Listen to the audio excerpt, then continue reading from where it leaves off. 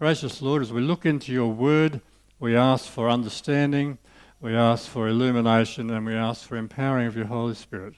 Confirm to us what it is the message you have for us this morning. We pray in Jesus' name. Amen. So let's see if the little clicker works today. Whoa. Glory to God in the highest heaven, and on earth peace to those on whom his favour rests. And I highlighted this morning that word peace. Peace, a greatly desired commodity. Parents of toddlers desire it. Ordinary citizens who've got conflict with their relationships desire it. Many people desire it. But although everyone desires it, there's no agreement on how to get it. There's no agreement on what sort of peace we need, and there's no agreement on who the peace should be between.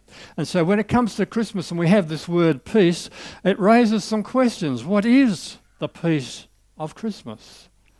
Who's it between? And we'll remind ourselves of the story and the peace that was promised to the shepherds. And there were shepherds living out in the fields nearby, keeping watch over their flocks at night. An angel of the Lord appeared to them, and the glory of the Lord shone around them, and they were terrified. But the angel said, "Do not be afraid. I bring you good news that will cause great joy for all the people. Today in the town of David a Saviour has been born to you. He is the Messiah, the Lord. And this will be a sign to you. You will find a baby wrapped in cloths and lying in a manger." And suddenly a great company of the heavenly host appeared with the angel, praising God and saying, "Glory to God in the highest heaven, and on earth peace to those on whom his favour rests." Peace. And the heart of the message was that there was a human being born that day, who, as well as being a normal human flesh and blood being, is simultaneously Saviour, simultaneously Lord of all, simultaneously the ultimate power and authority. And from the rest of the Bible, we know that the peace that would become available to all humanity through the Saviour and Lord Jesus Christ was peace in the most ultimate and the most important of all relationships, the relationship between us and ultimate authority, the relationship between us and God. And the only wellspring of all other peaces is this peace with God. And by wellspring, I mean the true source of peace. So if we have peace in our relationship with God, then we can have peace with one another. Because out of a peaceful heart comes peace. And if we've brought our sins and failings to the Saviour and we've asked him to forgive us, and if we're determined to live under the authority of that ultimate authority, under his lordship, and if we have believed that he died on the cross to pay the penalty which our sins demanded, and have accepted his work in our hearts and lives, then we can have the peaceful heart which we desire so much. And this is the peace that was promised at first Christmas. Now, Christmas Day doesn't come out of the blue. There's a history leading up to it. And today, on the Sunday before Christmas, I'm going to draw your attention to that history. And I'm going to draw your attention to a particular way of remembering many of the key points of that history. You know, we have had Christians for some time, and they have thought deeply about how to communicate the whole story of Christmas. And there was a time when not everybody went to school. And some of you go, "Oh, how good that would be." No. But there was a time when people couldn't read or write. And so they had to think, how are we going to get them to remember? And so they came up with symbols which they could tie their memory to. And as they thought about the importance of the fact that Jesus is coming back, and Jesus came, they started to use a word talking about the coming or the arrival of someone or something which is really important or worthy of note, and they used a Latin word for that, Advent. And somewhere around about the 4th century, many Christians started to memorialise the coming of Jesus by setting apart a season to think about that. A season of fasting, a season of repentance, and includes an anticipation and a hope and a joy that Jesus is coming. And interestingly, when Advent was started, it was not so much about preparing for the coming of the Christ child as we do now, but it was about preparing for the second coming of Christ. And it was in the 6th century that St. Gregory the Great was the first to associate this season of Advent with the coming of the Christ, the baby. And by the Middle Ages, they'd standardised things. They'd come up with a season of 4 Sundays, about 25 days, and they called people to fast and to repent. And this season of preparation for the coming or arrival of something or someone important, that's an Advent, came to be associated with 3 main things. They associated with the coming of the baby Jesus, they associated with the second coming of Jesus, and they associated with the coming of the Holy Spirit into each of our lives. So Advent has got those 3 components in it. And so in this Advent season, somewhere along the way, they had this idea. They said, let's take a tree, usually a leafless tree because it was wintertime over there, and let's hang on this tree symbols from the entire history of salvation in the Bible. And they do it in different ways, but often you'd take one symbol per day, you'd hang it on the tree, and you'd read a scripture, and that would remind you of that part of the story. And some parts of the church have been doing it constantly. I only came across this way of doing it this year, and they've got a very highly specialised way of doing it. And my aim is not to introduce a new tradition to you, but just to enjoy the way, what we're going to do in a moment, that the whole story of the Bible is tied together leading to Christmas. And what we have, and what they call this tree is a Jesse tree. And we've got a Jesse tree lurking in the vestry, and just an artistic version of it, a Jesse tree.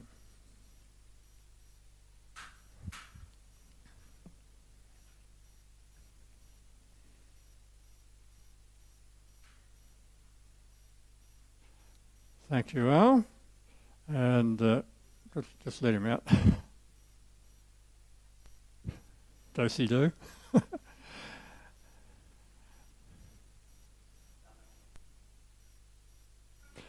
And I've got my beautiful assistant to give me a hand, who has hung around with me for some 46 years as of today.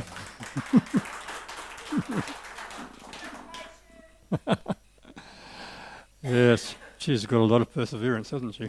Put up with me for 46 years. Right, this is probably in the road here too, isn't it?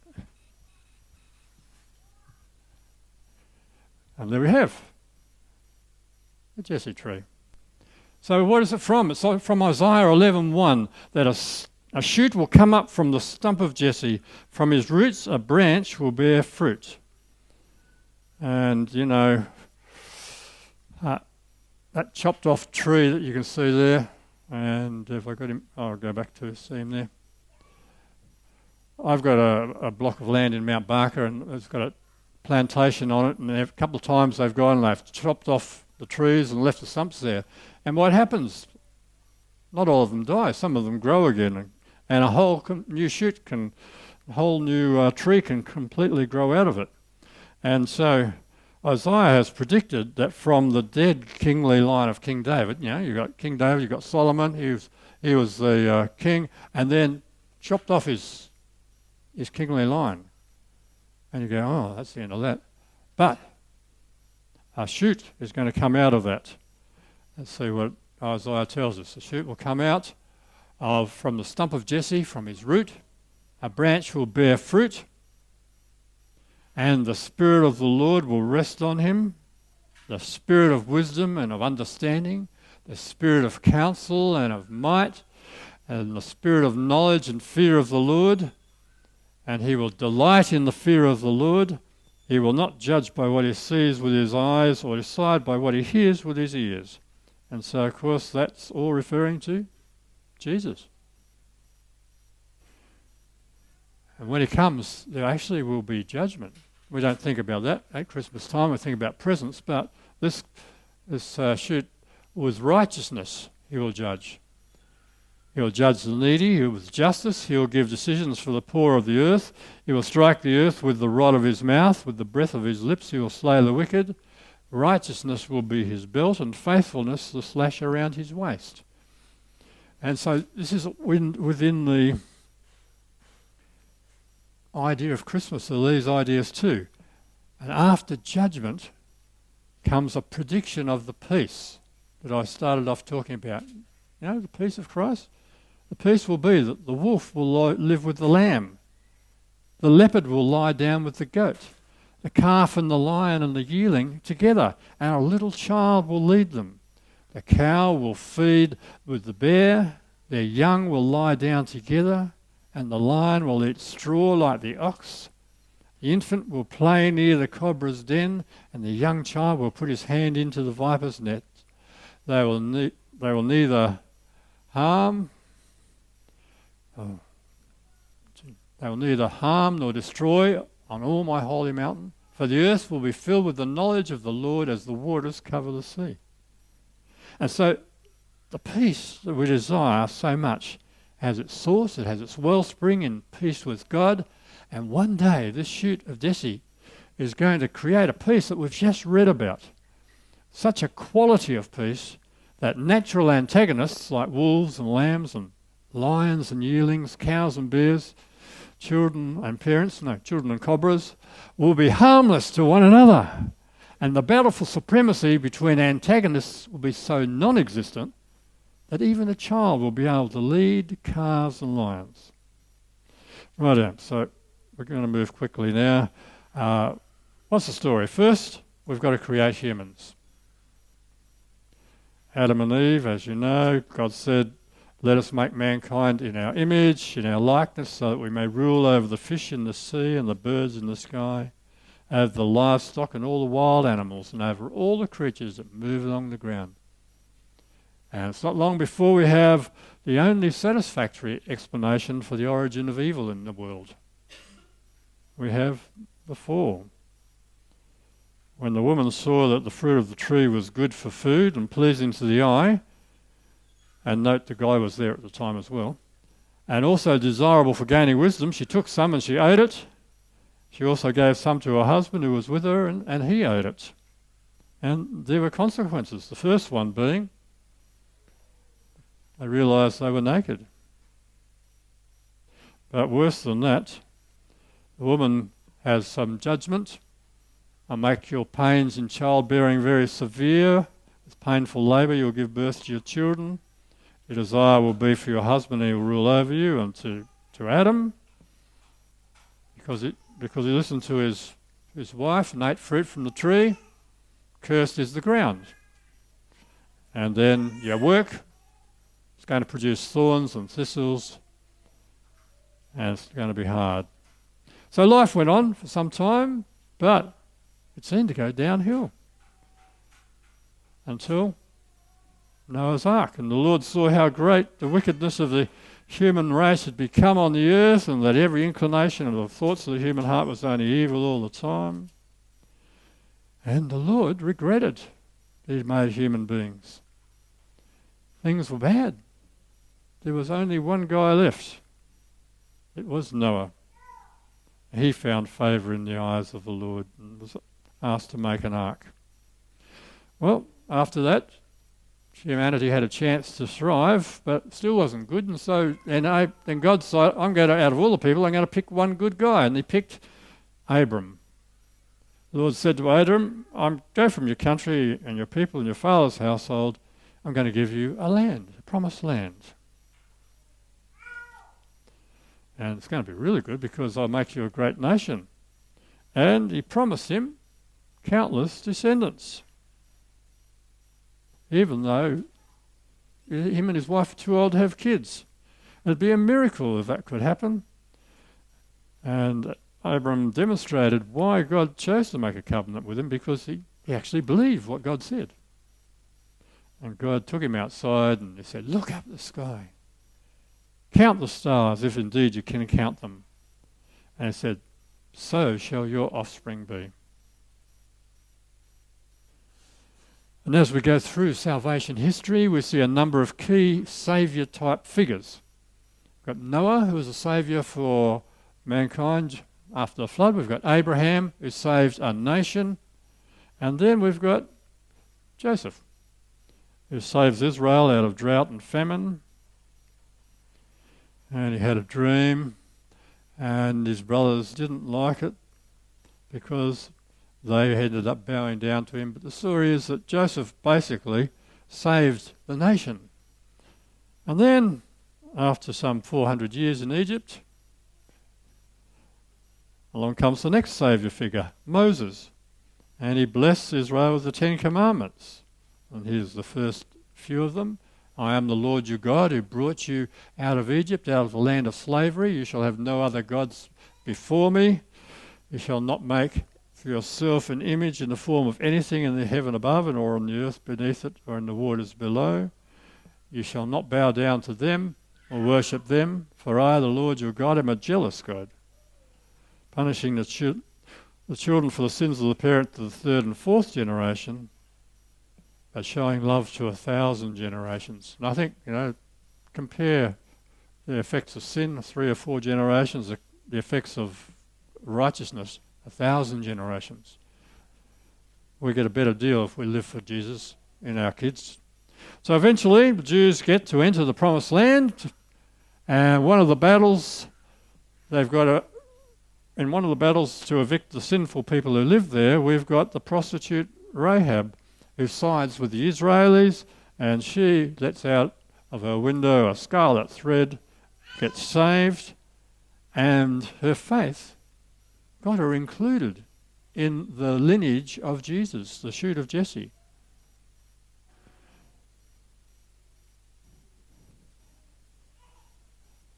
And there's the story of the scarlet cord out of the window. After Rahab's included in the lineage comes Ruth and Boaz. And all the elders and the people at the gate said, "We are witnesses. May the Lord make the woman who's coming into your home like Rachel and Leah," and I love this, "who together built up the family of Israel." By her faith, she's coming in and she's built up the family of Israel. And then the elders and all the people at the gate said, "Yes, built up the family of Israel."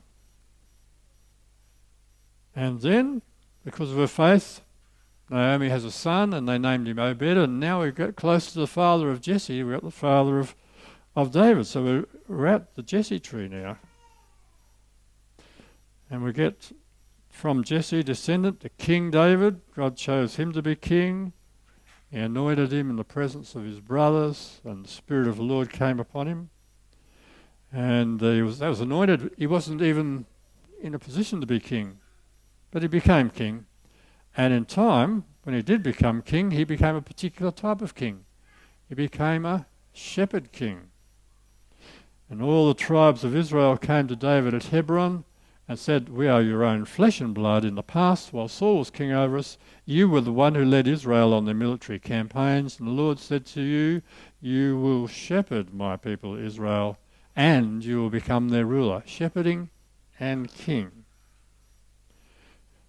And this shepherd king prepared everything for a temple, but he couldn't do it because it was up to Solomon to build the temple. And it says, "Your son, whom I'll put on the throne in your place, will build the temple for my name." A bit later on, the Jews' dreadful trouble with the Babylonians, and another saviour figure, in this case a female, Esther with her father-in-law, her uncle I should say. When he saw Queen Esther standing in the court, the king held out his gold sceptre so that she wouldn't get killed, and then he passed an edict which enabled them to attack and plunder people, plunder all the property of their enemies. And in this period of time, we've also got further prophecies from Isaiah. The people walking in darkness have seen a great light. Those living in the land of deep darkness, a light has dawned. For unto us a child is born. To us a son is given, and the government shall be on his shoulders, and he'll be called Wonderful Counselor, Mighty God, Everlasting Father, Prince of Peace. And I love this bit here. And this is the shoot here, coming out of here. This is our hope, that one day of the greatness of his government and peace there will be no end. He will reign on David's throne and over his kingdom, establishing and upholding it with justice and righteousness from that time on and forever. And once again, the reminder of the peace that will come at that time. The wolf will live with the lamb. The leopard will lie down with the goat. The calf and the lion and the yearling together, and a little child will lead them. The cow will feed with the bear. Their young will lie down together, and the lion will eat straw like the ox. The infant will play near the cobra's den, and the young child will put its hand into the viper's nest. They will neither harm nor destroy on all my holy mountain, for all the earth will be filled with the knowledge of the Lord as the waters cover the sea. After Isaiah, we've got a somewhat disobedient prophet named Jonah, and his link with the root of Jesse is the 3 days of darkness. In his case, darkness inside a whale, in Jesus' case, darkness. For as Jonah was 3 days and 3 nights in the belly of a huge fish, so the Son of Man will be 3 days and 3 nights in the heart of the earth. After Jonah, there's Daniel in the lion's den. Daniel sees amazing deliverances, amazing visions of end time. That's just when God sent the angel and delivered him from the mouths of lions. And now we're getting closer to Christmas Day. The prophet Micah is going to give us a location for where the baby is born. But you, Bethlehem Ephrathah, although you are small among the clans of Judah, out of you will come for me one who will be ruler over Israel, whose origins are from of old, from ancient times. And as we've mentioned in David being the shepherd king, so here we see he will stand and shepherd his flock in the strength of the Lord, in the majesty of the name of the Lord his God. And they will live securely, for then his greatness will reach the ends of the earth. It will be the true shepherd king. And as we think about how amazing it is that Jesus was born of the Holy Spirit, don't forget that there were some other amazing births. You've got Elizabeth and Zechariah who couldn't have kids. And they had, just like Abram and Sarah couldn't have kids, Elizabeth and Zechariah couldn't have. They were praying people, they were very godly people. And their prayers were answered. The angel said to them, "Do not be afraid, your prayer has been heard. Your wife Elizabeth will bear you a son, and you are to call him John." And their son was to be a herald of Jesus, John the Baptist. In those days, John the Baptist came preaching in the wilderness of Judea and saying, "Repent, for the kingdom of heaven has come near." And John was born a few months before Jesus. And so God chose Mary. An angel said to her, "Don't be afraid, you have found favour with God. You will conceive and give birth to a son, and you are to call him Jesus, and he will be great and will be called the Son of the Most High. The Lord God will give him the throne of his father David." See, link again to that throne down there, the cut-off stump of David's kingdom. It's now got the new shoot, and he will reign over Jacob's descendants forever. His kingdom will never end. And God is so gracious, he did let Joseph in on the story too. The angel appeared to Joseph, and he said, "Joseph, son of David, do not be afraid to take Mary home as your wife, because what is conceived in her is from the Holy Spirit. She will give birth to a son, and you are to give him the name Jesus, because you will save his people from their sins. And then all proceeds on with an imposed trip by the governmental bean counters. Mary and Joseph are required to go to Bethlehem, went there to register in Bethlehem, and whilst they were there, we get to Christmas Day. Time came for the baby to be born, and Jesus was born. And she gave birth to a son. She wrapped him in cloths and placed him in a manger because there was no guest room available for them. Thank you, Kay. Well, let's draw it together. At our carol service last week, Hayden sang beautifully a song called Belleau Wood, about a true historical event that happened in World War I. And it was on Christmas morning 1914, and Belgium and French, German and British soldiers were in their trenches, and on Christmas Day, the common soldiers disobeyed their superiors and fraternised with the enemy all along the Western Front. They left their trenches and they met together in no man's land. They shook hands, they hugged, they traded chocolates and photographs, they even played a bit of soccer.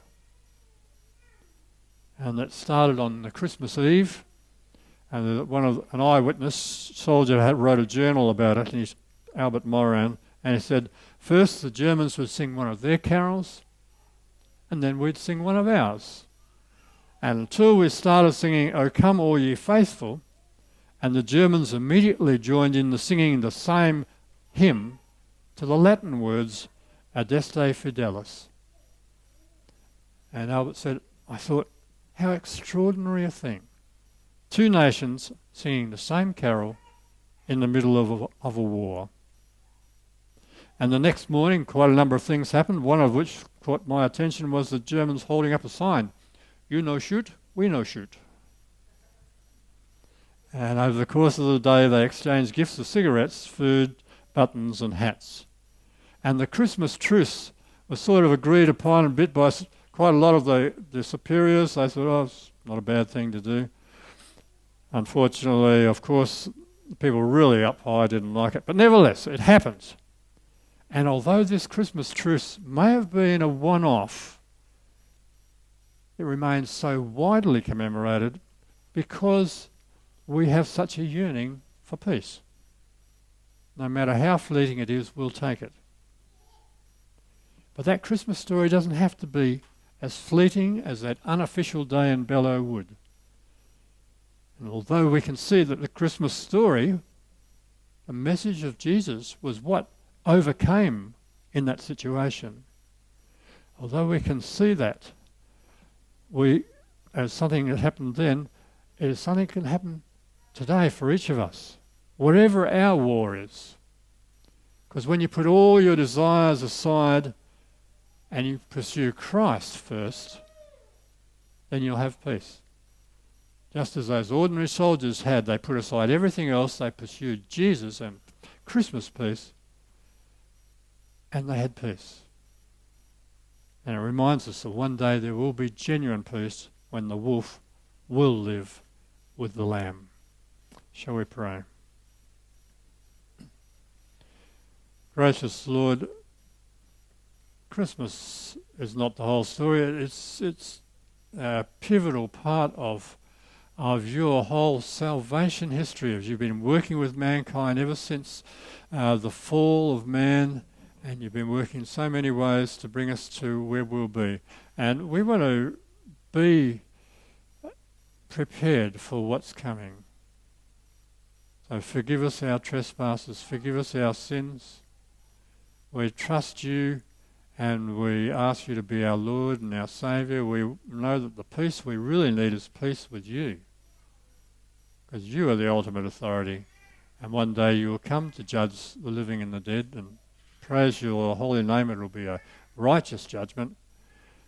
It will be fair, but it won't be fair according to our standards. It will be fair according to your standards. And so we worship you this Christmas.